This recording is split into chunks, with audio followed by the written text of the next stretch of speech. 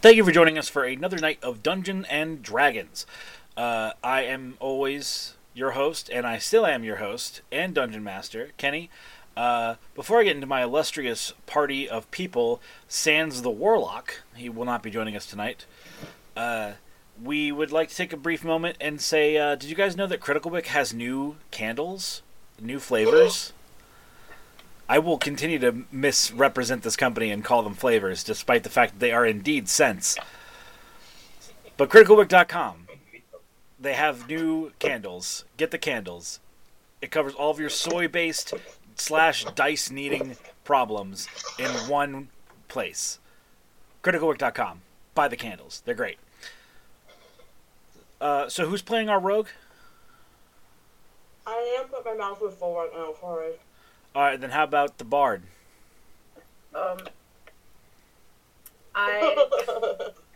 Lauren. I will be playing Vala, the Aasimar Bard. How about our druid?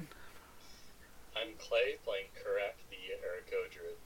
Our fighter? Hey, I'm Nick, playing Nalos, the Triton Fighter. Our barbarian? Hey, this is Coop playing Pahokwi, the Yakfolk Barbarian. And who's playing the rogue? Hi, I'm Elise. I'm playing Leonara, the rogue, who also likes to start. Right. So, when we last left off, the party had just made it into, I believe, into the city proper of Domur Dukas, one of the greatest drow cities in the mountain range that they're in. And you all were searching for a powerful cleric or holy person to remove the curse that's placed on Prince Felwind. Yes. Correct. I still think that he should be left a cat. So you are all, like I said, maybe, just past the foyer of the city, as it were. Yeah. And the carriage has dropped you all off at the stables. Or rather, I guess, I forgot that you guys are actually driving the carriage, so where do you take the carriage to?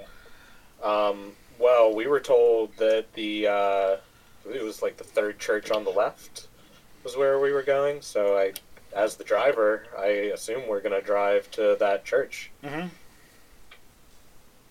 Sure. Okay. So, you all are immediately bombarded with what would be pretty standard fare to Drow society, but I'm sure a little foreign to you all. You're just going down the street, and you notice that the streets are oddly shaped. There's walls, almost like 5 foot, 6 foot wide walls that are raised up about 10 feet off the ground. So imagine like railings that are 10 feet off the ground and 5 feet wide. Almost like if you took a street and then put a lane on either side of the street 10 feet in the air like that. Okay. Huh. This is immediately made clear to you as to why this exists, as multiple merchant carts that are on the backs of large spiders walk across those as if they were just regular streets. Whoa. They This walk, is so cool, guys. sideways Yeah, along the wall. yeah. Okay. So, Okay. it's not like a double-decker street.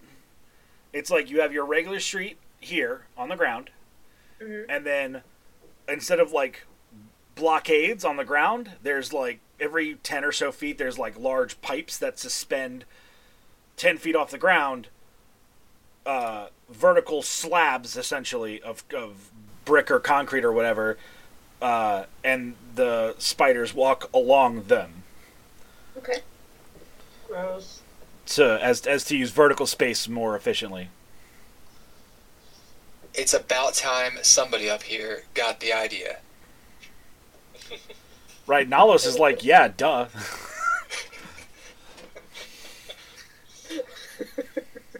Wasted space all the time. Look at it. I just imagine that Nalos is just sitting on Chesapeake, just like see, that's just good economics right there. I mean, like, it's a little odd. You know, they're almost like crabs. They don't have the big grabby part. The difference between giant spiders and giant crabs, pincers. That's it. Everything else is exactly the same. I mean, pretty close. What? Which one has more eyes? Yeah. There are many eyes. Anyway. So you all just keep going until you see what you would discern as the third church from the left? You're starting to get really crackly again on your end, Kenny. Okay. I don't know what much to be done about it. I was gonna say, it sounded alright to me. Yeah.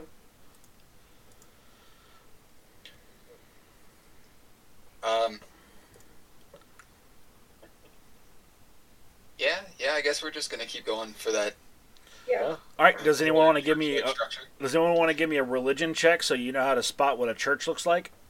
Oh, I might even be good at this, so I'll give it a shot. Where is this? Okay. 16. All right. So you realize that the first church that you see on the left is definitely not something you want to go into. It's a very drow focused church. It prays to one of their gods that you don't really know much about, but you recognize the symbolism as being very drow in nature. You see a couple of buildings that you think might be churches, but you go, no, there's not proper symbology or iconography on the church on that building, so it's probably not a church. You guys do travel a little bit more of a distance past the second church. You recognize is probably not what you're looking for. It seems to be a church to some sort of war god that you don't recognize. Just with like swords and flames and shit everywhere. You're like, I get what that place is about, and that's not our bag. Too metal for us. Not today, at least. Right. And then, Karak, why don't you go ahead and give me, what's your passive perception? Actually, who has the highest passive perception in the party? That's correct. I figured it was probably him, but I didn't want to just assume. Mine is 15. 15? You notice, and no one else notices, that your Kinku is missing. Oh. Well, has anyone seen Necrow? I thought he was in the carriage. I did too, but he's gone.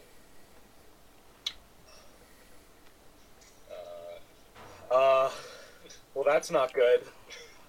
Although So I'm gonna look around for him. you find his spectral raven. Hey, buddy.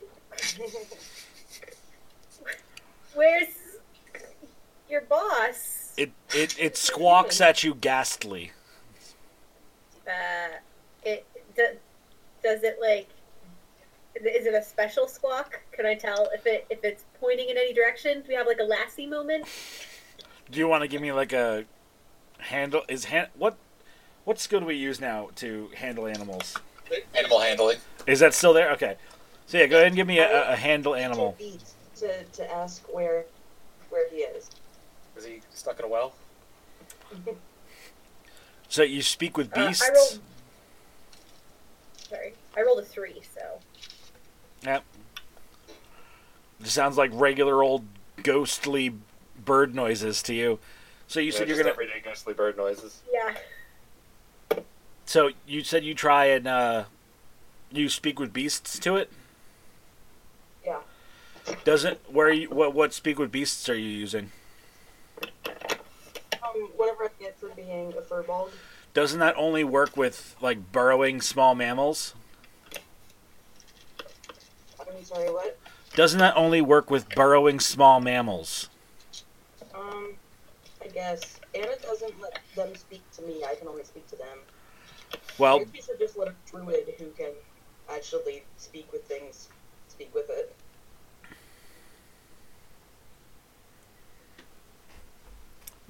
Druid. I have several things that I could do. Several spells that I could take a little while to cast and speak with animals. Could beast sense and see what it sees and try to tell it to go to Necrow. I would also need to do other things like that. Let's speak with animals. And that's just as it says on the 10 with no limitation? You gain the ability to comprehend and verbally communicate with beasts for the duration. The knowledge and awareness of many beasts is limited by their intelligence, but at a minimum, beasts can give you information about nearby locations, including whatever they can perceive or have perceived in the past day. So, Alright. yeah.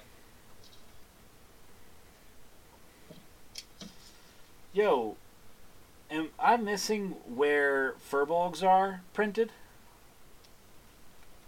In the They're in Volo's yeah, guide. That's right, they're in Volos. I'm looking in Xanathar's like, where's everything?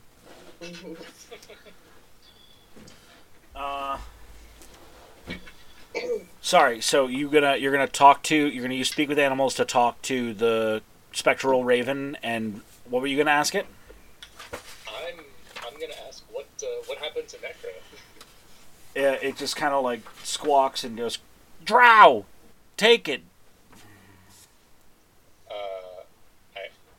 I think the Drow took Necrow somehow without us knowing. Slaver, secret, shadows. Slaver, secret shadows. Is anyone familiar with what goes on in Drow cities?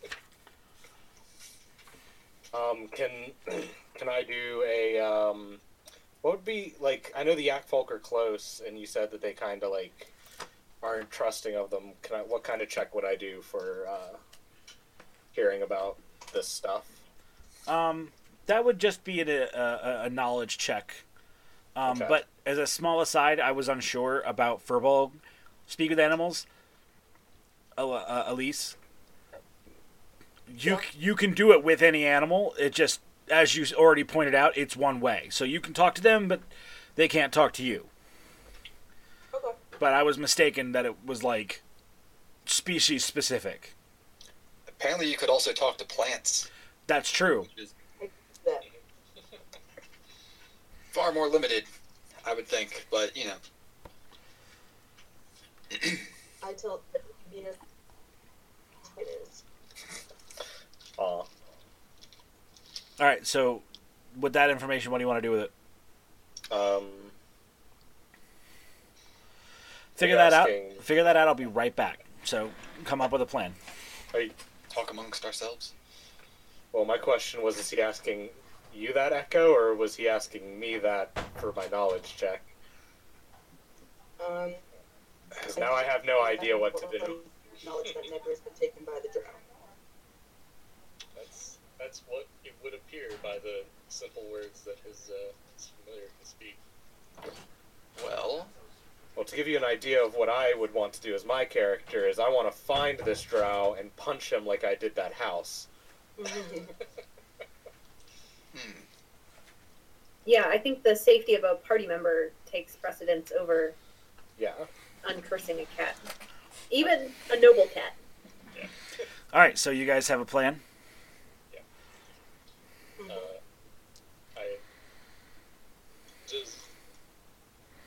What's the familiar's name?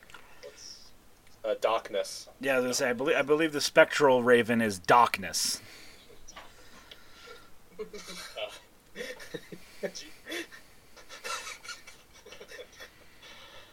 Now do this in character. Darkness, do you know where Necrow is? Can you find him? The spectral raven bobs its head.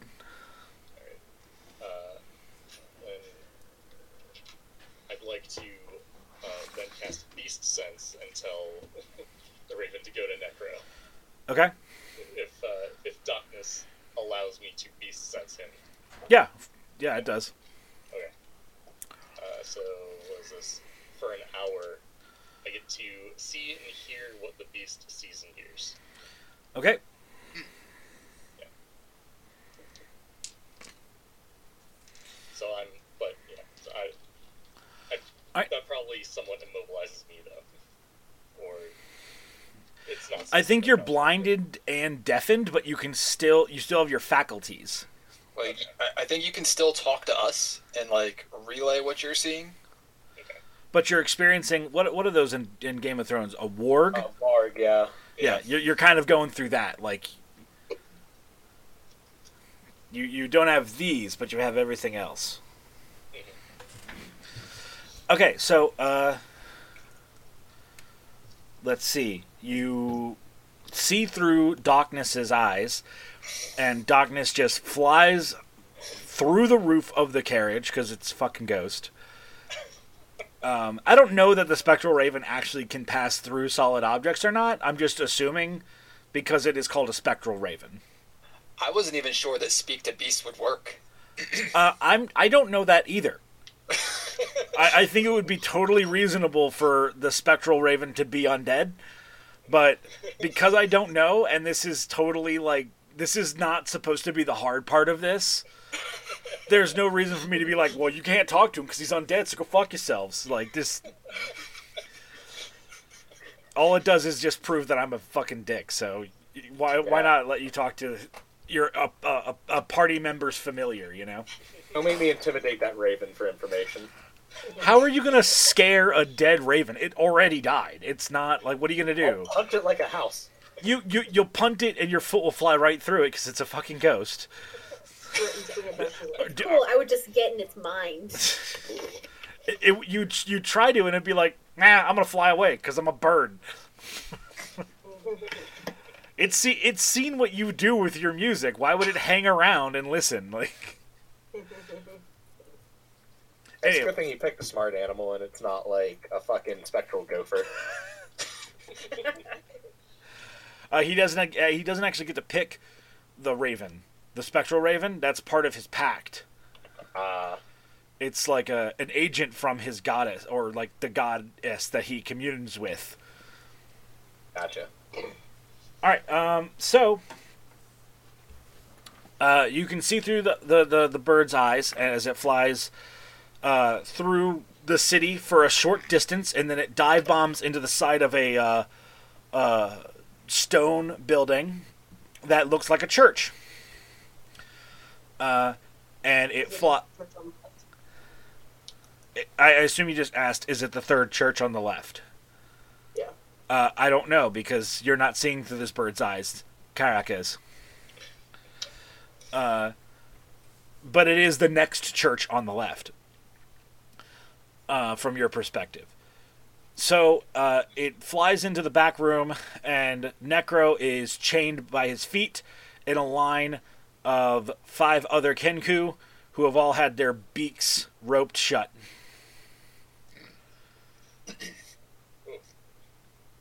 And their hands placed in heavy wool mittens. Looks so warm. That our friend is at the location we were going to go anyway. Yeah, the next church on the left. Big stone building. And it's really nice when things are convenient. Yeah. And then you just see Darkness perch on Necro's shoulder next to his other raven that just looks at him like, "Sup, where you been?" Doing work, son. Your lack of weight on his other shoulder has made him start to turn to the left.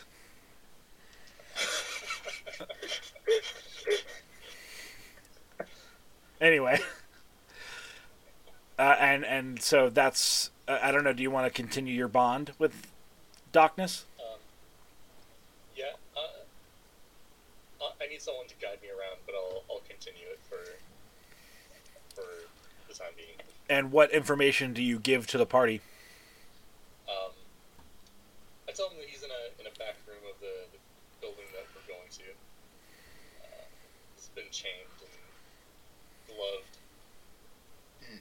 You see any drow in the room with him? Perhaps a guard? You do see 2 drow in the room. One of them is in like heavy robes and is kneeling before an altar, clearly in prayer. Do you speak Elvish? No. Okay, then it's something you can't quite make out. But it's clearly a hymn or a chant of some sort. It's very rhythmic. And the other drow in the room is standing near the back door and has just barred the door and locked it with a key that they put on their key ring back on their belt. Okay. You notice that there is several other beings in the room, other than the, what did I say, 5 Kinku in total, so 4 other Kinku on the chain.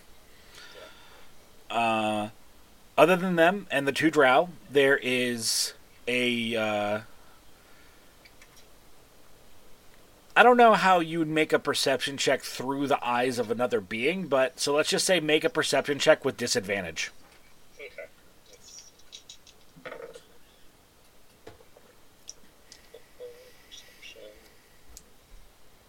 13.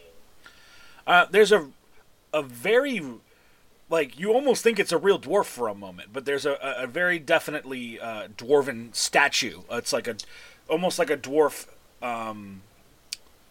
priest. Like it's a statue of a dwarf holding their hands up, almost as if to receive alms, but it almost seems like more of like a mix between giving something away and like receiving something from up on high. It's hard to make out.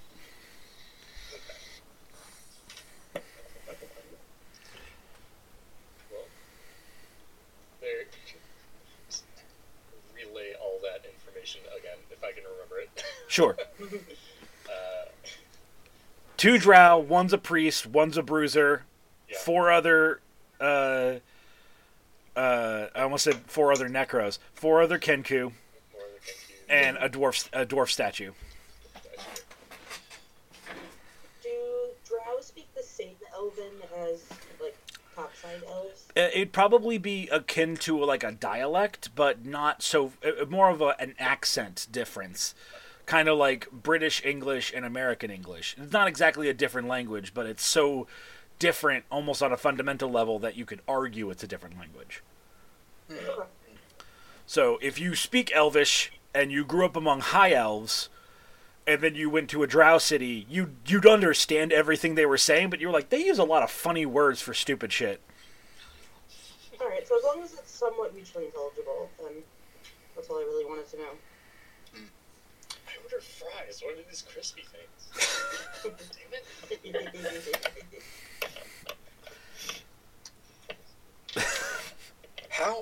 How open are the streets and such of this city? Well, you guys were coming in through like a really main thoroughfare, the main road that leads to the way out, really, or at least the main way out. So it was pretty wide, like 30, 40 feet wide, with the secondary, vertical lanes. Okay. I mean, the roof, as it were, was like easily 100 feet tall, and you could see like there. Have any of your characters been to the Great Dwarven capital city? No. Nope. Okay. I imagine not. Sure.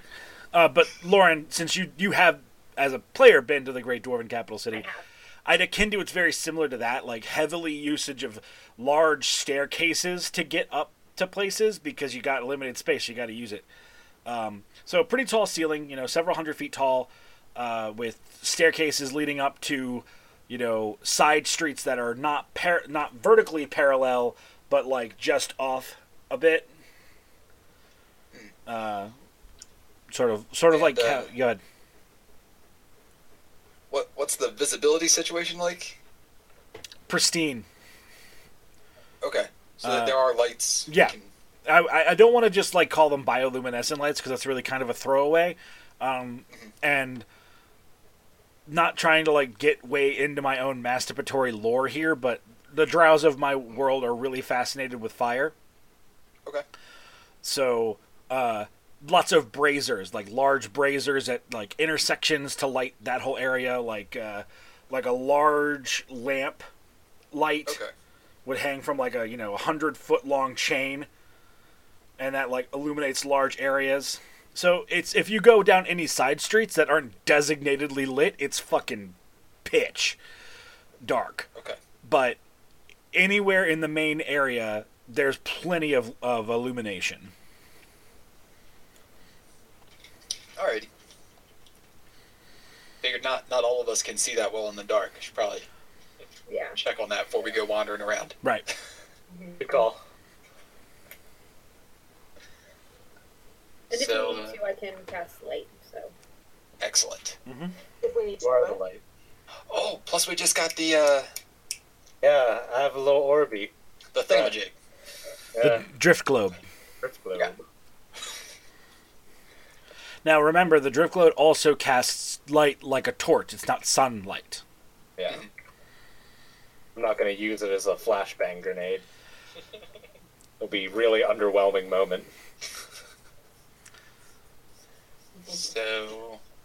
So you've relayed all of that to us, correct? Yes. Okay. Do we want to go in swords blazing? I don't Or- think that's the move. Yeah. I know that I would usually be the first one to say swords a-blazing, but... Or fists a punching. Right, too? I mean, like, are we trying to be sneaky, or are we just gonna assume like this is a misunderstanding? Let's just go to the church like everything's fine. Well, we could go to them and say like, hey, Hey, have you this seen our guy's friend? a free person. You can't just enslave random people, right? I don't know what the law vis-a-vis slavery is here, but Should we try to help the other Kenku that are with Necrow? I mean, ideally, Could I? Would that still be a history check for me to try and like recall any details about what the law is on slavery here in Absolutely. Drow culture? Yeah. Okay. Well, damn. That is only 9. Okay. I rolled a 20. In the same manner. No, I rolled a 19 plus 1. Well, sorry. I mean, for the same check. Yeah. Okay. History. So, Nalos, what you know, or what you both know, is that slavery does happen in Drow society, but it's a financial slavery. It's not, you're not born into slavery. You're not put to the chain because of who you are. But to be considered a slave in Drow society is just like, it's how we would say like someone's on food stamps. Like they're on hard times, they're a slave now. Eventually they'll get, off that contract, and once they're done with being a slave to this household or whatever, then they'll have some money and they'll be able to get themselves going again. So is it more like an indentured servitude where they Yes, but engage in a contract? Yes, it is more of an indentured servitude. That's the word I was looking for. But they do call them slaves. Like that's the title for that position. It's almost like a job. Like some people take that. If you're not a tradesman, if you're not a craftsman, you're probably a slave. Or if you're in a wealthy household. So based on this information, it sounds like kidnapping people off the street is a no-no. Well, so this is where I'm going to leave Nalos behind, and where I'm going to pick up information that just you know. Okay. Kidnapping and human and like person trafficking is rampant in Drow society. Okay. It's actually a really big problem, because if you can't prove who you are, then, and if you don't have the money to prove that you're not a slave, then you're probably just a slave. Plenty of people move into Drow cities because they're generally quite good cities to live in, But if you get, it's not uncommon for a bunch of drow thugs to break into your house, beat you to within an inch of your life, steal all your belongings, and then claim that you're a slave that they bought. Okay. So, like, just Shanghai people? Basically. Okay. Do we know if they try to Shanghai, like, any other races in particular, or just wherever the... You wouldn't know really any of this, but kind of continuing with, like, the end cap of what Lauren, you know? Mm-hmm. You would know that the Kinku people, who often live in the larger drow cities, are not always, but pretty consistently the lower class in drow society, and ergo are frequently enslaved. Okay. So I'm going to relay this to my companions and be like, it sounds like we've got some criminals who are kidnapping people and turning them into slaves. We might even be able to ask the city guard for help if we wanted to get them involved. I don't, probably rather not, but...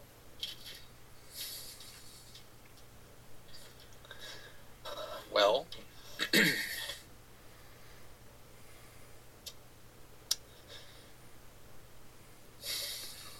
And on the matter of city guard, it's totally reasonable for you guys to bump into one of them. You guys have seen several obvious guard shifts as you've entered the city. Did I describe how they looked when you guys came up to the portcullis at all? Not no. really. Okay. They had crossbows. Yeah, well, the ones on the parapets had crossbows. The ones in the streets probably have like a long sword on their hip, maybe a shield on their back. Some manner of hand weapon, maybe even a spear. But it's not like they're running around as like a battalion of 15 armed crossbowmen keeping the peace. But they almost look, in terms of regalia, like almost like Spanish conquistadors, like a very notable breastplate, and then the rest of it is like padded cloth or leather armor. That's a good look. It's a fucking damn good look. But yeah, that's their manner of attire, and how they're very easily distinguishable is that they have on like one of the breasts of their breastplate is like a waxed on seal with like a little scroll hanging down that dictates rank, but you wouldn't know what those mean necessarily.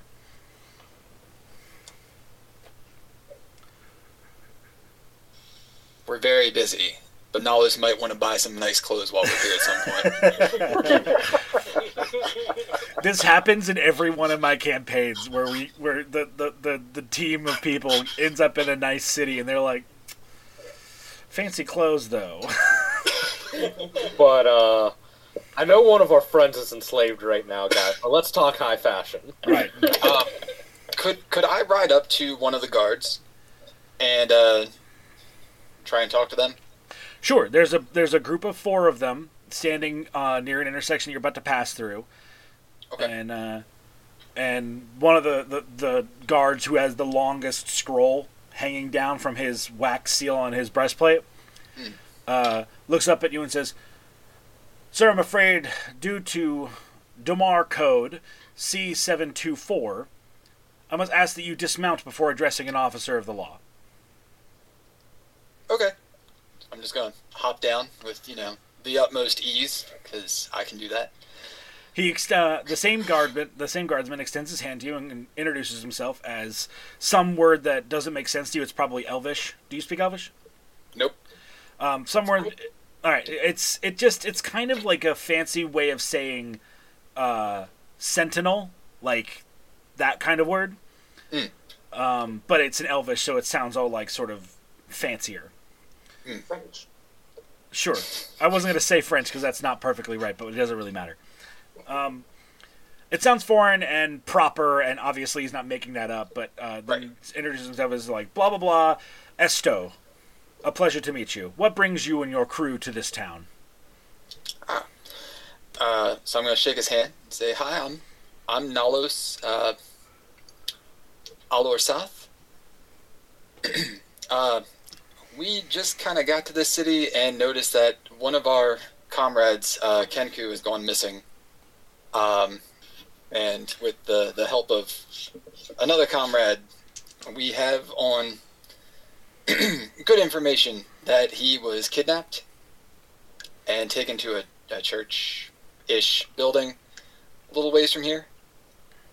And my yet another comrade has informed me that that's not really okay in these parts. You know, he's a free man. He's walked among the outer streets with us for like a month now." The guardsman's still holding your hand, by the way. Right.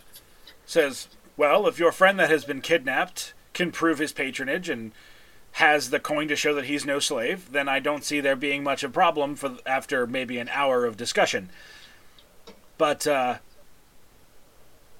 well, you all seem to be slightly aware of the ways of our people, so I will further you into it. At this point, he lets go and produces from a belt pouch a sort of a notepad, as it were, and flips through a couple of pages and then turns it to you so you can read it. And in common, it says, "I, blank, would like to purchase and levy blank troop of local guardsmen for a sake for which I consider justice for this amount of time at this cost." He says, "Me and my 3 fellow guardsmen here would be glad to assist you with your dispute. If you feel like you would be unable to handle it yourself, this is completely within the rights of this city, and you, even as a just visiting body, are fully encouraged to indulge in this process."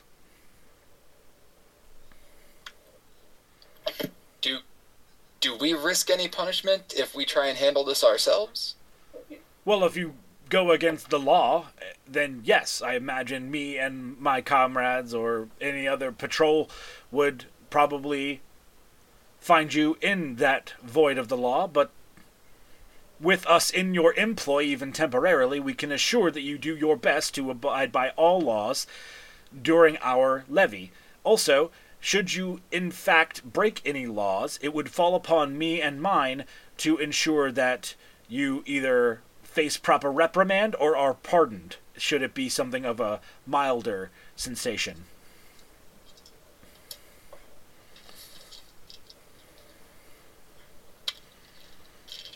How much does this cost? Well, how many of there in your party? That is a factor. That is a fact. How many are still with me? Or how many have been kidnapped? How many people would me and my 3 other guardsmen be levied towards? 5. Very well. And you said the nature of this was a kidnapping? You see him, like, filling in the pamphlet, basically, for you. Yes. He goes, and how long do you think we would be under your jurisdiction?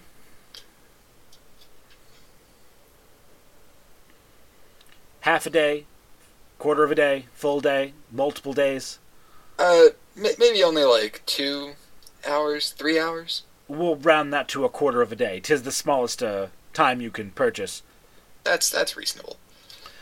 Very well, so 4 of us, 5 of you, plus the 1, kidnap, alleged, forgive me, but we must put it that way. I understand. Very good. That would be a mere 80 gold. But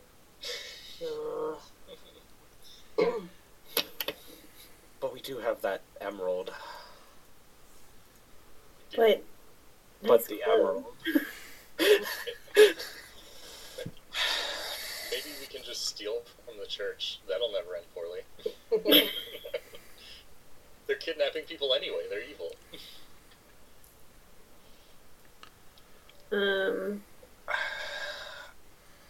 I confront it. But we could also, we could probably handle it by ourselves. I don't want to be too crazy, but But I don't want us to break more laws and end up in more trouble. I will punch every drow in this city if I have to. This is exactly why I don't want us to break more laws. Maybe there's a subtle way to do this.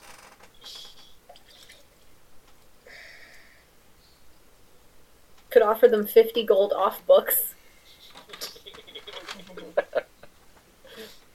Man, I hope this is a crooked cop then. So far, this man is not striking me as a crooked cop. He's a drow. Wow!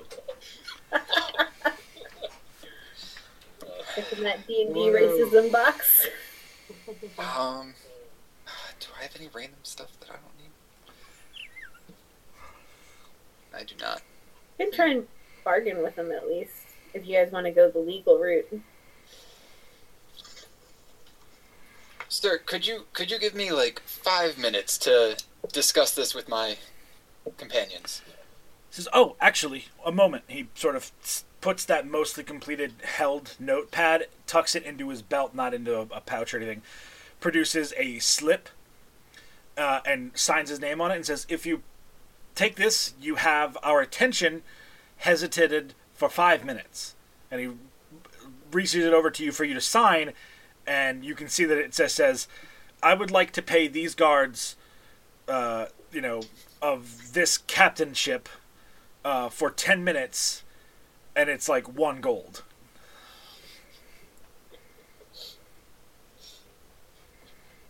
Alright. Alright, you I sign wouldn't it. have looked that closely. You sign it, he takes it, he goes, "Very well. We will stand here and wait for only your attention unless there is a safety emergency of the city in the next 10 minutes. Thank you, sir. Of course. So we gonna like huddle up and figure this out now? Yeah. Yeah, I pull everybody to the side.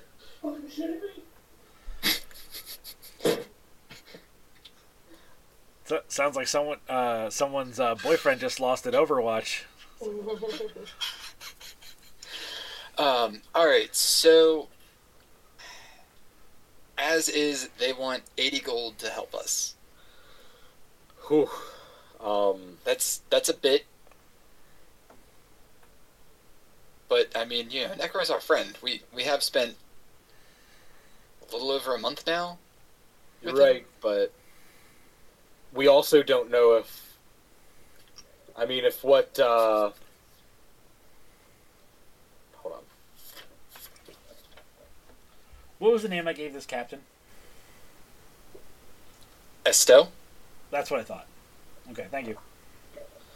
If what I keep forgetting your freaking name. If what Vala says is true, then we might not know if Necrow owes money in this city, actually.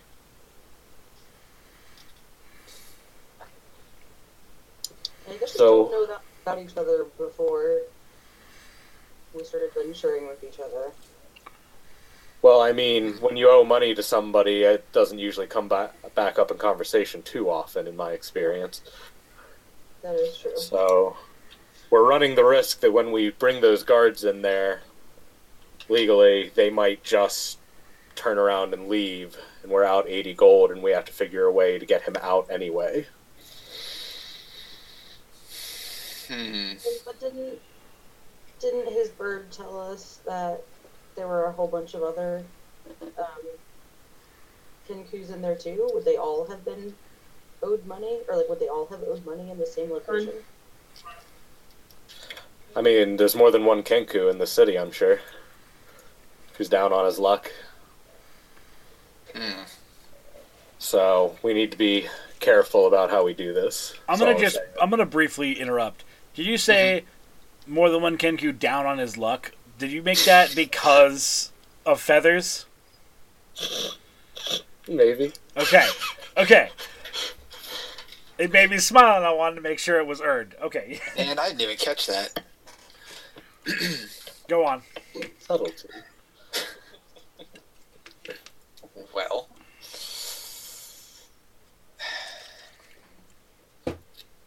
just think we need to run through all the possibilities before we make a decision like this. That's... I think that your party's running out of time before these guards fuck off. You're right. So we don't want their help. I'm sure we're certainly capable of handling it on our own, but what are the ramifications of that? I mean, we could get them to help, and if it ends up being valid, then we just use the money from that hunking ass of an emerald that man gave us, free him anyway the legal way. That emerald did look like it was worth a lot. Approximately 1,000 gold, according to my calculations. Yeah, there's no way that he owes that much money, if that's the case. True. I would imagine once he's free, this looks like the kind of place that we could easily sell off an emerald and other jewels. Yeah. I think the guards is probably the safest bet. Yeah. And if all else fails, we'll break them out. Yeah. Punch drow. Alright. So do you all want me to just, like, foot this whole bill?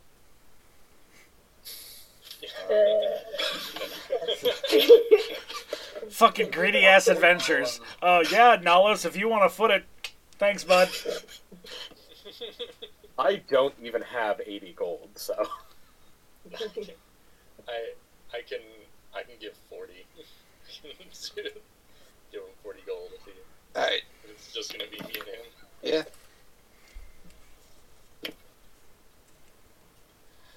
Alright. So, I'll go back with 40 from Karak and 40 of my own gold and hire on these guards. Okay, so the captain takes your gold, produces the note again, asks that you sign the bottom, where you see he has already signed and sealed his name to the bill of sale. Alright, so I'll go ahead and sign. He says, "Very good, sir. Do you happen to know which church it was?"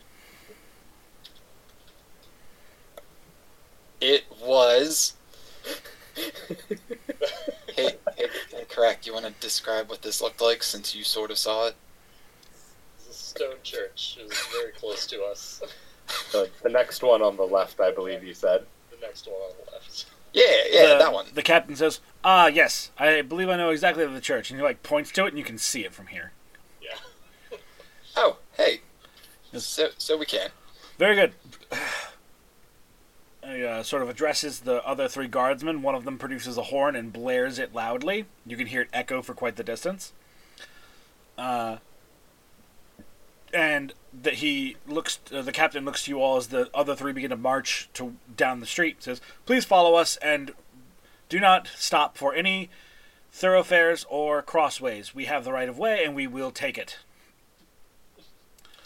Wonderful. Do we want anybody to stay with our cart? I have a feeling it might get stolen if somebody doesn't stay with it.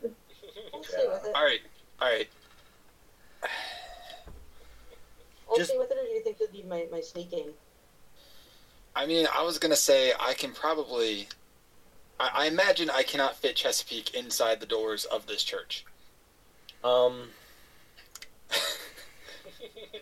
That's true. Just a guess. So I could ask her to stay here, guard the cart, look menacing, but don't do anything to get in trouble. The captain, seeing your dilemma, I swear. the cart has a pair of horses to it, doesn't it? Yeah. Yes. The captain says, "Forgive me for barging into your personal matters, but would you like me to send one of my contingency to pilot your caravan?" That would be fantastic. Lovely. Yeah. And he sort of points to one guy, and he gets up there, and he cracks the reins, and the horses follow on as your party sort of follows this growing parade of cops, you all, and your caravan. We really should have told Prince Felwyn to stay put. I mean, he's in the cart, isn't he? Maybe. Yeah. We've had more pressing concerns. I mean, he's got to come back to us anyway. We're going where he's going to get transformed back, maybe. Right. If you guys had let me just wrangle him and put him in a stupid leash. Hey, it's not that we didn't let you. If he didn't let you. I don't know, I could have used a lot more violence to get him in there. That would be assaulting a royal. I'm all for punching prissy princes. Nice alliteration. So, you guys cross through a 4-way intersection, and, like, everyone stops, and you can see some of the locals like, this shit. And you all just sort of walk through, completely unhaltered, and make your way down another street or so, and stop. Before, what would I say? Just in front of that church. And the captain turns to your party and says, "I will leave a second of my contingency to man and guard your caravan while the rest of us handle this issue to our contract. Is this acceptable?" Very good. So, shall you all lead in and we be your legal muscle, or would you have us lead and you all fill in the blanks? Can you repeat that? The captain addresses the party and says, "Would you like us to lead and you all fill in the blanks, or would you rather lead and we be your legal muscle?" I mean, either way to me. What? Perhaps, Karak, you saw what happened. Perhaps you and the captain here can go in together. Yes, I believe I could locate the room that Necrow was in. Okay. So, are all of you going in, or just Karak and the captain? Oh, I'm definitely going in. Yeah, I'm going in, but like... All of us. Yeah. Can Chesapeake get into this building? No. Oh, hey. Turns out it's the Church of Holy Crabs, and it's perfectly fitted to Chesapeake. Stay here, girl. It's gonna be okay. I'll be back in a bit. All right, Next, so we have to rescue Chesapeake from a church where there's 12 other crabs in the back with rubber bands around their claws.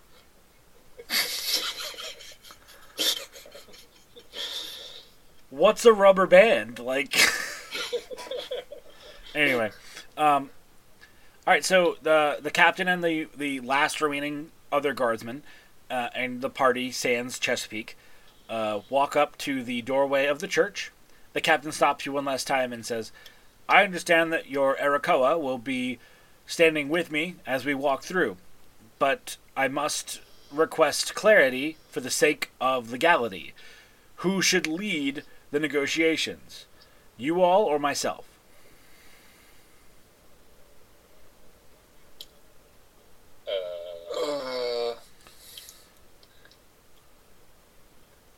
Well,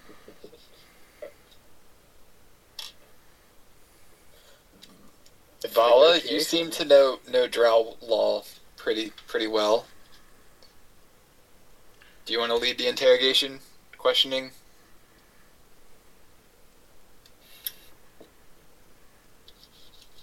Can you say it again? So the captain is asking, should he lead the negotiations, or do you all want to lead the negotiations?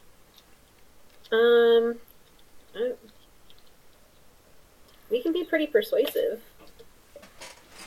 Yes, you can be pretty persuasive. I can lead the negotiations, I guess. I don't know. Yeah. The captain nods and goes, "Very well. Oh, one last thing before we go inside. Should this break into a battle, I am going to do you all the favor and remind you that it is against the law of this city to cast any spells that produce sun-like light. Okay. Some of you seem to be a little underdressed for martial combat, so I assume that some of you are spellcasters. So please, He got fucking naked. should you find yourself casting a spell to resolve the incurring situation, I ask to stay within the confines of the law and not cast any sunlight-based spells. Not a problem for me, sir. Okay, we can manage that. Very good. Well, ma'am, I believe you're on point. Okay. So,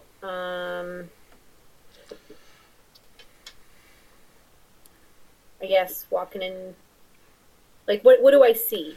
A large double oak door in front of you. All right, I'm gonna open that door Okay? confidently. Right. You and the captain take a door each and open. And as you step in, you see a rather standard sort of interior for a church. Several lines of pews or chairs leading up to a grand altar and speaking stool or speaking pedestal. And some... Clearly they have a choir. There's empty choir seating. And what looks to be some manner of large wind instrument that's unattended. But standing at that podium is the priest that Karak would recognize, but the rest of you wouldn't. And in front on the steps from where the pews are leading up to that pedestal is a row of 5 Kenku, one of which is Necrow. And standing next to that line is the sort of bruiser drow that I had described before. Okay. Oh, sorry, I I'm going totally forgot. There's another person in the room that you should know about. Okay. Standing next to the priest is a tall, 6 and some change foot tall high elf. Who is dressed in very fancy clothes and seems to have a mace of some sort on their hip and stands with a kind of strut like they own the fucking place. Long birch bark colored hair goes about halfway down their torso, and they stand looking you all like you took your time. Do we know if it's usual for high elves and drow to be, to get along like this? I mean, sure. They're all elves. I mean, also, you haven't given me a history check to find out the race relationships between high elves and drows, but, I mean, nothing stands out to you on a common knowledge level like, oh, wow, that's really weird. Okay, 18. Yeah, there's drow are not like evil elves in this setting. They're just drows that like to live in mountains, basically. Okay.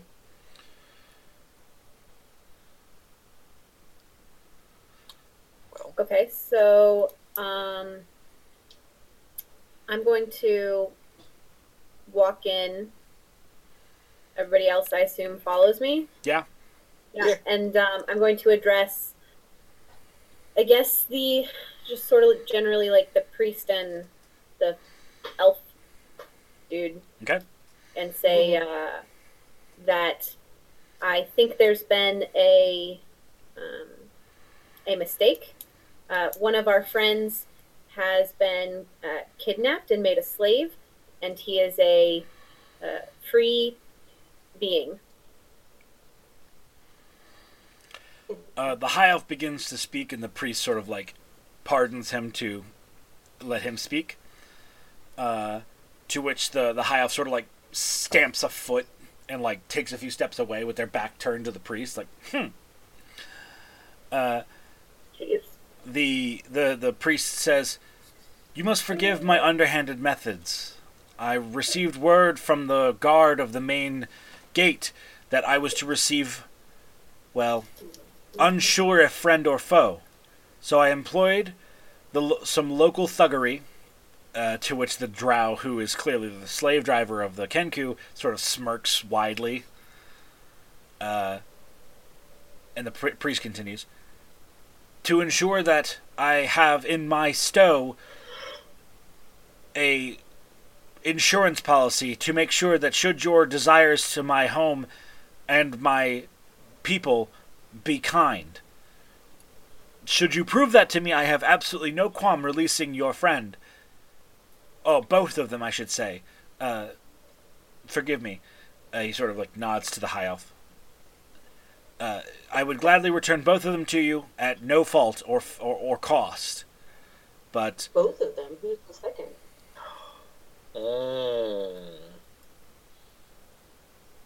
so I ask, what is your business in my home? We seek aid from some of your religious leaders to lift a curse that has been placed on members of our party. Our intent is not harmful, and all you needed to do is but ask if you wish to know. The priest nods and goes, forgive me.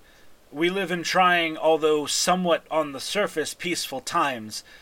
I am not a man of prowess, so I must defend my home in precursory ways. He sort of says something in Elvish to the thug. Anyone who can understand it, you hear him say, I release you of your bonds, I appreciate your time. And he produces a small piece of paper. It almost looks like a scroll, and he like tears it in half and then into quartz and throws it to the ground. The thug goes, shrugs their shoulders, walks over to Necrow, uncuffs, takes the mittens off of him, and then drags the other 4 Kenku out the back door.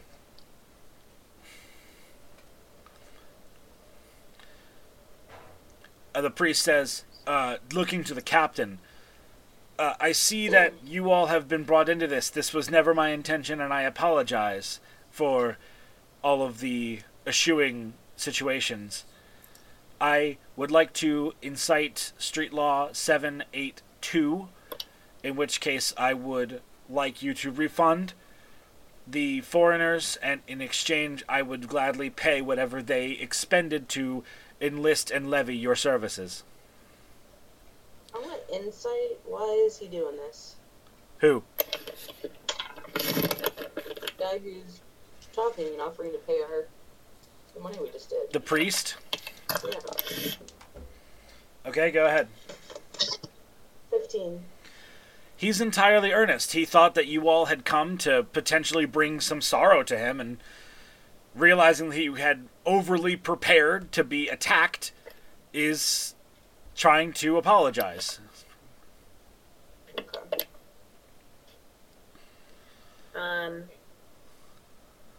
So I'm going to express, I'm going to be like, wow, thank you for repaying that. That's, Well, before that happens, the captain turns to you all and says, No. You all must consent to this action before it goes forward. You must also know that, should this go through, our contract is null and void. You will receive the money you have paid me. My officer hierarchy will receive the payment from this church, and we will leave your side immediately. Look back at my friends. Yeah? Yay? Nay? Maybe we should just have him arrest the thug just because. I mean, they seem to have had a contract, so. Yeah, but what about those other 4 Kenku? I mean, if what Vala said... Why were they kidnapped? Oh, shit, I left out a really crucial detail that you just, asked about, and I totally was like, why is he asking that? When, this is kind of almost comical, I'm so sorry. When, the slaver released Necrow and, dragged the other Kenku out, as they left, you see that they're actually drow. They, had changed via illusion. They had changed their appearance to look like Kenku, Oh. and so it was just 4 other drow. Whatever. There's 4 drow in a Kenku suit. Well, that raises a lot of other questions, but none that need answering.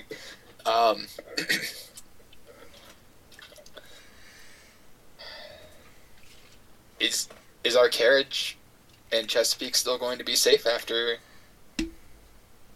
this guy's dismissed? Are you asking the captain that? Yes. He goes, well, once I let the rest of my contingency know that we are no longer on contract, I imagine that your caravan will have no guards to it, no. Then I'll go keep an eye on the cart while you guys handle everything in here then.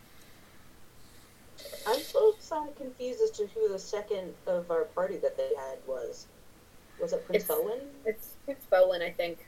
I'm assuming it's Prince Felwyn. But maybe we've had, an invisible guy following us for a while.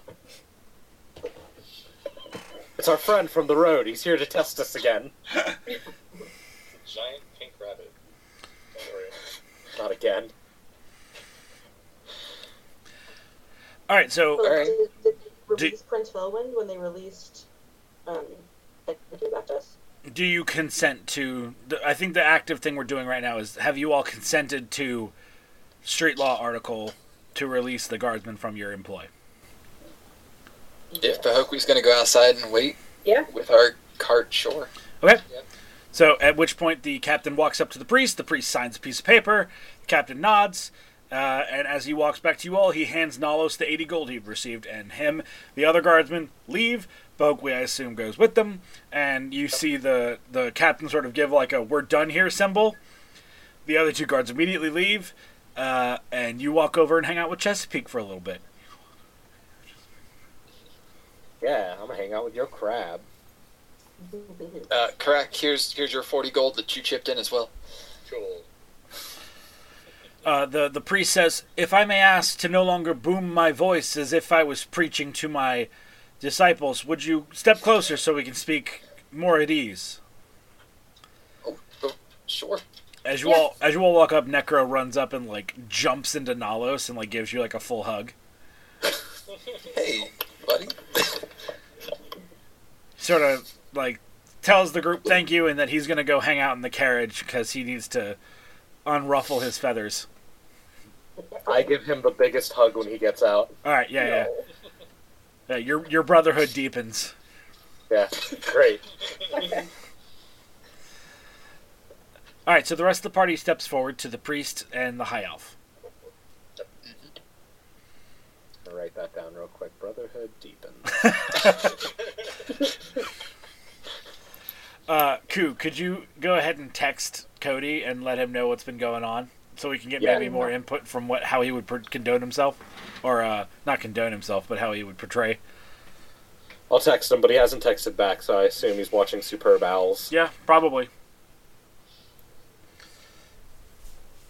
I imagine he is watching the game TM. Yeah. Alright, so as you all approach, the half-elf stamps back forward and goes, well, it took you all long enough. Once I heard that you knew what church to go to, I figured you'd have some expedience in the matter.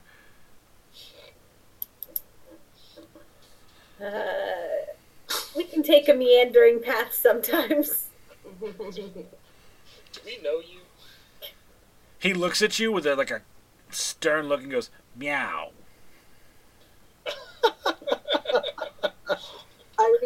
In my mind, it's like a... No, it's not like a meow. You're the K-pop artist. He's not. I want to boob his nose. Let me boob it. You try and boop this person's nose? Yes, he's a gnome and he's 2 feet tall. I can totally boob it. Nowhere has he been said to be a gnome. There's a He's a high high elf elf. and a drow. And is a notably tall one. He's 6 and change. He's a very tall high elf. Oh, I thought this was Prince Felwyn that had been changed back. It is. thought that he was a gnome. No. All right. Pump the brakes. Okay. What has ever been said in this campaign to make you think that Prince Felwind was a gnome? I don't know. I'm not trying to make you feel bad. I'm legitimately curious as to how you got there. I thought he was an elf for a while, and then I thought that last session I was wrong. Like, got told I was wrong, that he's actually a gnome. But if he's an elf, then that makes more sense. Yes, he is a high elf. He's standing right in front of you. Well, I still try to boop his nose. He slaps your hand strongly.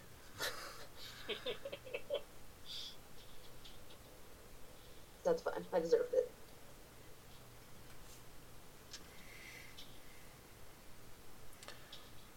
All right, well, great talk.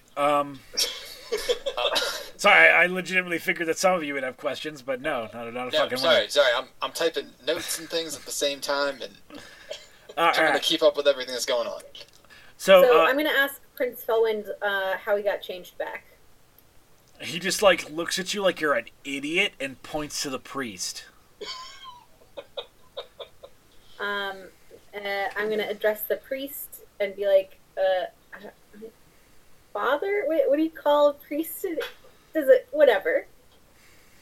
Priest, thank you for changing our companion back to his proper form.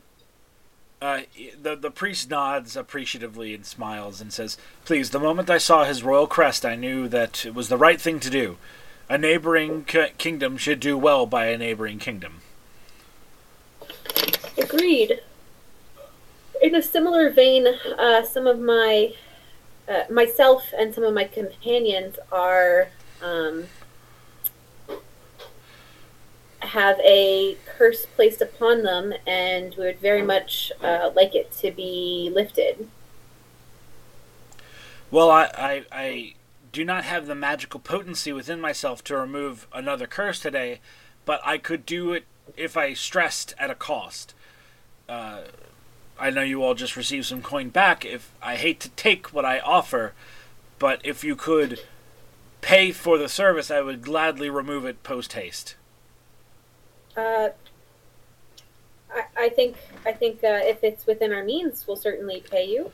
Good work deserves, good compensation. The priest says, "Well, if the accursed would sit upon the first line of pews, I could assess the gravity of the curse, and would be able to tell you how much it would cost." Okay, I'm gonna look back at my companions and be like, "Any takers? First go." Well, I know it's me and Pahokli. Yeah, we were the only ones, and you're the only one still inside right now. I'm hanging with my bro at the cart. But I have the contract still. Is that a curse, or is that what does that count as? What do you mean? Like I We're only signed cursed because we broke our contract. Okay, I still have the contract. Yeah. Well, I so have a broken mind. it's a piece of paper. Okay. All right. Well, So no, it's not just a piece of paper, sir. Excuse you. It looks like a mirror from time to time. It's pretty neat stuff. It's Like magic. a giant asshole to me. so Alice?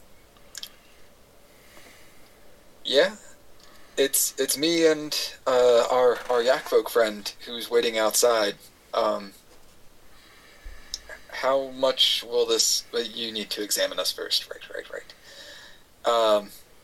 I guess I'll go ahead and have a seat. If somebody wants to run out and let Pahokwi know to come in and get checked over, I don't know how we're gonna handle this. All right. The priest walks over and begins to examine you. Prince Felwyn just sort of bursts in the situation and goes, "Pah! 'Tis fucking poultry magic that the advisor taught my hag aunts." And he sort of casts a backward hand towards Nalos, and a great lash of magic strikes you from his gesture, and you can see it knocks the necklace off and destroys it. But you feel that with that, also the curse is gone. Oh. Nice. the burden that the necklace had been suppressing is no longer on you, even without the necklace. Whoa. If you had told us that you could fix all kinds of things, we probably would have saved you sooner. Why would I tell my captors, my servitude, that I was a powerful wizard? Under what circumstances would any right person aid a wizard? I mean, we're aiding you now. What an aid you have. I am myself, and I will gladly let you serve me into my glory back to my throne. Should we turn him back into a cat? I'm going to say, good job curing Nalos. That was a very good thing you did. And I'm going to give him, like, a treat. Like a human treat. A treat. Give him some of that bread. You can't hear me, but give him some of that good bread. What is it? Yeah, I'm going to give him some of the good bread, if we have any left over. Good bread for the good boy. He takes it and looks at you and then, like, and throws it on the ground and goes, I have no need for hunger or thirst. Have you ever seen me imbibe the filth you call water or ingest the disgusting vitriol you call food? I mean, you did steal some from my pack, and that was just like...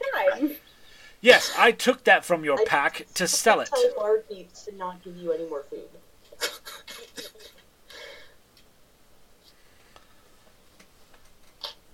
Very well. I think we are done here. Thank you, Drow. And he sort of begins to leave the church. So I'm going to go up to the priest and, like, shake his hand and say, sorry for our... I'm sorry our friend is an uppity twat. Yeah, I'm going to say that, but, like, maybe a little bit better. Also, he's not our friend. Oh, shots fired. No longer friends with Prince. I've never been friends. When have I ever gotten along with him? Right. You remind me too much of my own cats. So I guess we should follow him. Yeah, I guess. All right, the priest takes your hand as you sort of walk up to him and he nods because 'tis fine. I serve many royals in my time. They are all this way. So before the party can catch up to Prince Felwind, Pahokwi, Yeah. you see step out of the church the tall high elf that I described, and he just walks over, crosses the street. Like, a couple of people have to, like, stop their carts from hitting him. He doesn't even look. And he sort of Just looks... picture spiders stumbling over their own legs, like, trying to hit the brakes. God, that sounds awful. And he just sort of walks past you, Pahokwi, and goes, and just walks, and then proceeds to get into the carriage. Prince Felwind, I presume. He looks at you and goes, who else? And Couldn't be anybody else. he doesn't respond, and he gets into the carriage.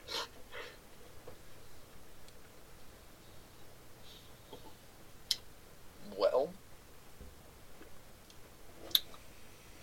You this has guys- been quite the day, guys.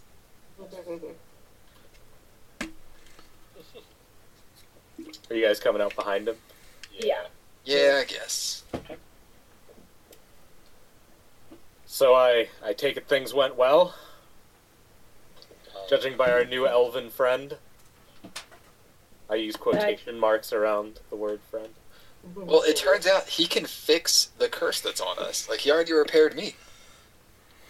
Oh, well, spirits be praised. He is a little mad, though. I don't know how we're going to fix that. A little I'm sure mad, it's is that always news?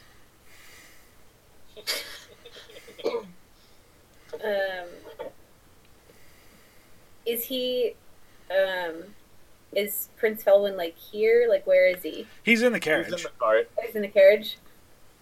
I mean, Hoku, you might want to get on that. Yeah. Grown attached to this thing. I'm gonna keep it. I knock on the cart. Before we get rolling, Prince, you wanna, fix a little bit of a problem I have? What? I dangle the talisman around my neck a little bit. Were you also cursed by my former advisor? Yes. I swear the company I keep would not be able to hold the power of the shield I could produce with a pinky. And he sort of looks away from you to look out the window, out of the other side of the caravan, and just throws his hand up towards you as if dismissively backhanding you. A blast of magical energy deals you 3 damage. Jesus. And slams you into the wall that's behind you. Shattering the necklace, the curse is removed. Worth it.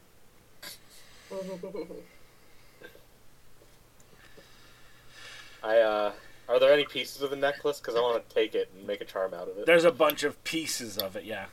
Okay, I'm gonna gather up the pieces and take it with me. Okay. I can cast Mend to save. Awesome. Well, this will be a side project later when we're on the road. Can you now? Don't. Oh, terrifying. I'm gonna use it as beads. I'll add it to my lovely trophy from the Drider we fought. Which, ain't nobody taking notice of my Drider fang, are they, in the city? I don't know if they revere Driders in any way. It's just a fang, isn't it? Yeah. Well, no one has noticed that you have a fang.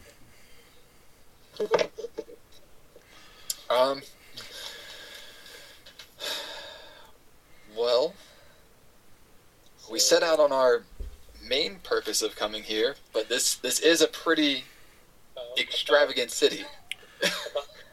Yeah, about that hot new fashion. Right. Like, what time of day is it? Who knows? We're underground. Yeah, exactly. You're gonna have to give me a nature check to know what time it is. According to the sun, it's dark. Wait, I'm gonna do a nature check. Oh, I got a 9. You're not tired, so it's probably not nighttime. Okay. Eat. I mean, I would be cool with doing a little shopping fun time before heading out, but whatever. Yeah, I want to change this emerald burning a hole in my pocket into gold hard cash. All right. So you guys go ahead and. Gold hard cash or gold hard cash? Because hard cash would be pretty. That'd be pretty fun. Then let's make a quick shopping stop and not stay the night in a drow city, please. All right, so let's go ahead and fast forward this market sequence. If you guys take it to a appraiser or whatever, or a bank, you guys get 1,010 coins for the emerald. Ooh. Let's go ahead and take a $5 while you choose how you'd like to spend that money. If you'd like to spend any of that money here. Don't we have more smaller gems? Did we get more smaller gems from something else? I thought we did. Hold on, actually. You might be right. I could be wrong. But we have Emerald written down. I have the 80 gold of gems, so we can sell that. For 80 gold. Yeah, so we have 100 or 1,090 gold. Okay. Can I pickpocket 10 gold off somebody to make it an even 10,000? Do you want to give me a stealth check for that? Or we could try not to break walls. Huh? 16 plus 5, 21. You get caught. Yeah. Your bail is going to cost exactly 10 gold, isn't it? You find your hand. You find your wrist clamped by the hand of a moderately wealthy drow who looks at you and says, "Ah, yes, a foreign cut purse. How novel. 15 gold and I will forget your face. Less than that and I'll make sure you're in jail until you rot." I use my furball ability of disguise self to change my face so that she now has to forget 2 faces and pay her 15 gold. He goes, "Good call," and takes your gold and lets you go. Sorry guys, I just wanted to make the math easy. That's fine. That's what my calculator is for. Let's split that up. So, yeah, you paid 15 gold for that? Yeah. Good. Alright. So, quick fiver, and Okay. you guys go ahead and shop with that money amongst yourselves if you want. I don't care. But I need to use the restroom, so figure it out. Okay. Alright, so we're back from a little break. The players have raided the marketplace of the city of Domar Dukas. And so, Pahokwi, what did you purchase? I purchased nothing. Karak. I purchased fine clothing. Nara.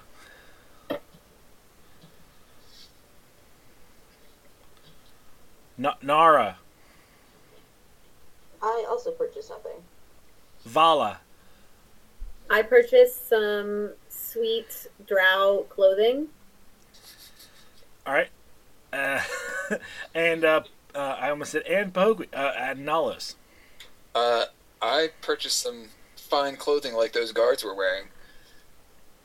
Alright. I really hope that we all look like we're in like a boy band or like a punk band now. Just like walking in like slow mo and in like vaguely matching clothing. Makes me happy. Yeah, I mean, certainly Backup dancers. matching in style.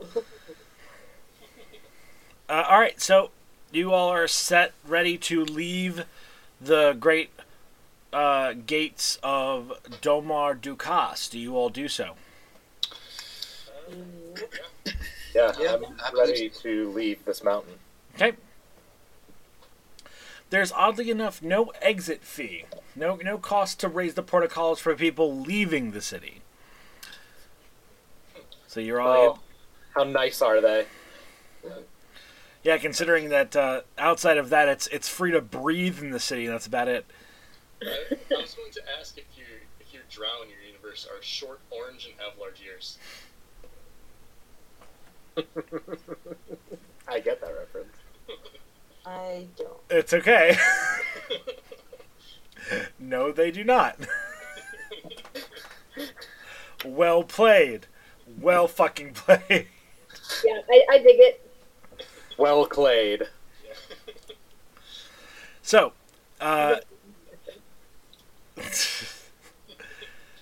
you all. I'm imagining all the crossover for that, and it's really funny. So, you all, do what? You leave the city. What do you do? Get I on guess the we road. should start heading back towards where we originally planned. Yeah. Towards Bowen. I don't know if we have anything else to do with Bowen. The prince looks at you all and goes, "Do you all even know where you're going?" Mostly. Towards That's the not down- entirely. Oh, I just hit my dice everywhere. Hold on. How about this? Prince Felwind, we should really figure out what your first name is. But now's not the time. Are there any other precautions that you think we should take before making our way to your home? He goes, "No. Let me speak with the horses." Alright. Alright, he walks over and talks to the horses for a moment, and they sort of seem to nod, and they get emboldened. And the moment he comes back into the carriage, they bolt off in double time in a slightly more west than south, but southwest direction. Great. I keep a tight hold on those reins. Alright, so they just go. Just absolutely go. You guys are going very quick. Is Chesapeake doing okay keeping up?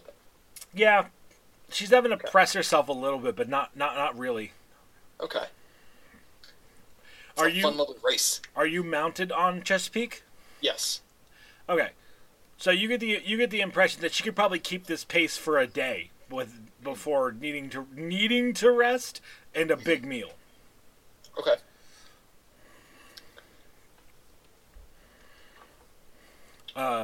The prince sort of waves his hands, and part of the interior of the carriage gets transformed from the lightly uninhabitable, stagecoach interior into a bed, and he lays upon it and says, "Wake me when the horses tire," and just immediately goes to sleep.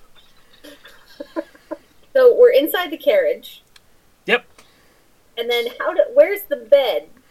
All right, so looking into the carriage, right? From outside looking in, I imagine it was kind of sort of a traditional stagecoach sort of situation where it's a pair of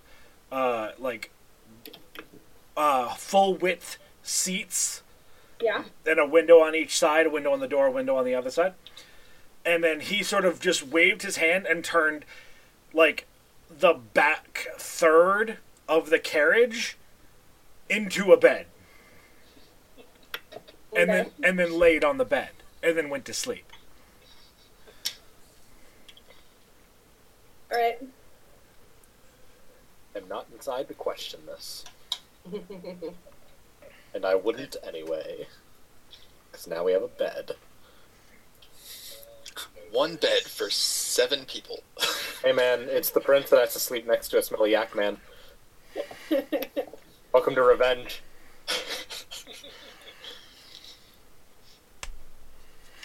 Right. I brought soap. So as you all travel, not very long, who still has active contracts? Me? I do.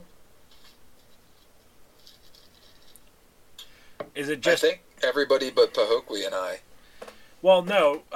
Karak does not have an active contract. He's fulfilled his. So, right, just Nara, Vala, and Necrow. Yes. So, you two can feel a warmth coming from your contracts. And as you sort of, notice that and, maybe fish your hands in your pouch to see what's going on, the carriage stops. Chesapeake stops. And you are all, carriage, Chesapeake included, in a completely black abyss. You can see each other, but it is a completely black abyss. Anyone inside the carriage who looks to Prince Felwind just sees sort of a shade of him sleeping, like he's black like the rest of the world, but you see that sort of shape of him resting. And you can see the horses are galloping still. Like, it seems like your entire existence is still in motion, but your all consciousnesses have been moved to this separate location. Oh. Including mine outside of the carriage? Yeah. Like, you have a unique position. You're sitting on the front of the carriage, and you can see in front of you the horses galloping. But you're not going anywhere. You're in a black void.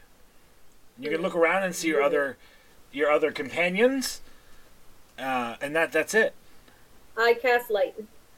The light shines on all surfaces near you, but it doesn't illuminate the dark areas. Like, if the light shows and brightens the wood of the carriage next to you, but it doesn't lighten the ground near you. It's still the black void. And slightly in the distance to the left of the carriage, you see a very comfortable-looking chair, inside of which you see Chet sitting there, flipping through the pages of a book. Still dressed in his rather opulent, long, yellow and golden robes, with bronze accents. Flipping through the pages with a bony finger. He looks up and claps his book and goes, "Oh, you've all arrived. Please, step forward. Your carriage will not miss you. You will still arrive as you would otherwise. I have simply brought your minds here. I wish to talk. Oh, and Nalos, please, your crab will not discard you. You are still riding strong." Okay.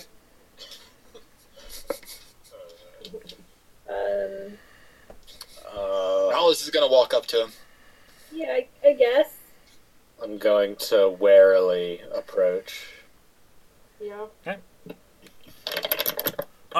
Do any of you watch Adventure Time at all? Yeah. I've seen a bit. Do you all know the Lich? Yes. Yeah. Yes. So, are you familiar with the encounters that the main characters have had with the Lich? Like how he kind of like has that black place? I think so. Okay. I think I've I seen. think so. I'm trying to like put it into words that make sense because that's what that's what this location is like. It's just you see the people that are obviously also in this place, but that's it. Everything else is gone. Then he's also bony, but I want you to separate preconceived notions about him being a lich and all that shit. Like, don't think about it like that. Okay. He is one, but don't think about it. Well, I mean, just saying, like, don't. I'm trying to not flavor your opinion of this character, despite the fact that he has clearly got bone fingers. And he wears a mask. So, as you all approach, does everyone approach, or just some of you? Yeah. I'm Yeah, wearing- approach. Yeah. Alright, so he says, very good. I'm glad that you have all not been too terribly soured at the concept of your employ with me. He stands up, and the chair sort of seeps away into the ground. And you can see him at his full height. He is also about 6 and some change feet tall. And he sort of stretches a little bit and sort of takes the book he was flipping through and rests it on a little like stand that isn't really there. And he walks towards you all and stops about 10 feet away so he can keep this very, calm, light tone that he's had with you all pretty much, I think, ever since you've met him. And he goes, "So, I know where you are. Excuse me." So, for some reason, you realize that he has suddenly become in-character muffled due to wearing a mask and all that such. So, sorry, for the listeners at home, I put a mask on that is awfully difficult to talk through to get into character, apparently.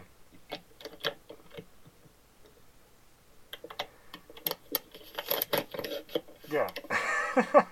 So, let me get my beard hair out of my... Oh, no. Ah.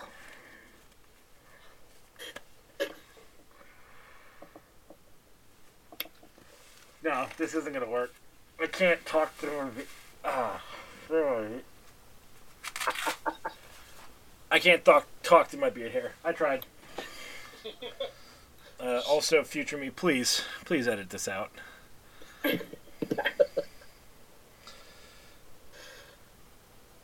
breathe. It's too funny. Oh, I'll leave part of it in. This is fucking comedy gold, but this part's yes, gonna go. in this visual medium that we use for our podcast. Perfect. Yeah. Anyways, so Chet, you were saying. I do hope that through your travels, you have not gained a sour opinion towards me. However, I see that you have bumbled into something that I have attempted in my past to sweep under the rug. That is to say, the prince himself. He and his father and all of his bloodline are a corrupted people.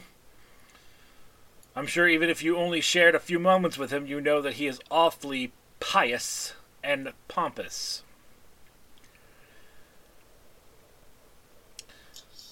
I don't know what you've heard, but I will dispel the truths that I think are most relevant.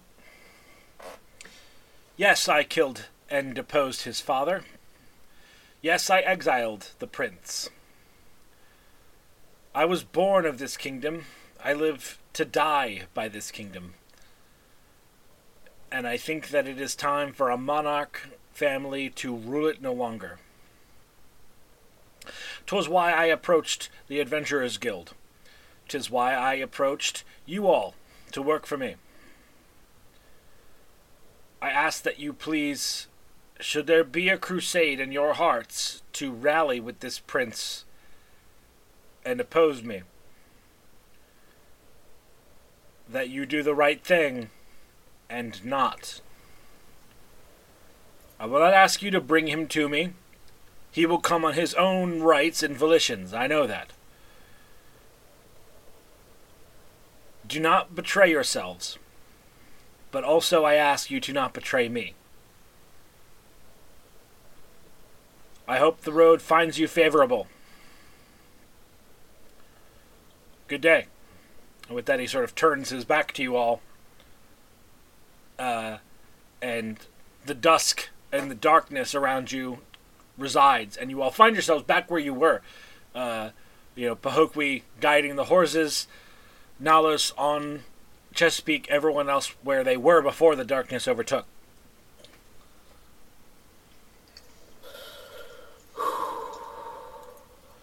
And with that, I will tell you good night. Hard choices. Mm-hmm. So, Man, just when we thought we understood things. As always, I have been your host and dungeon master, Kenny. I have had the distinct pleasure of having most of my party sans a warlock. But our fighter. Hey, this is Nalos. Signing out, guys. Our Thanks druid. for listening. Our druid. This is correct. See you next time. Our bard. This is Lauren. It's been fun. See you next time. Our barbarian. Hey, it's Pahokwi. See you next time. And our rogue. And our rogue. Alright, I'm Elise. I will see you guys next time. Have a good night. Bye.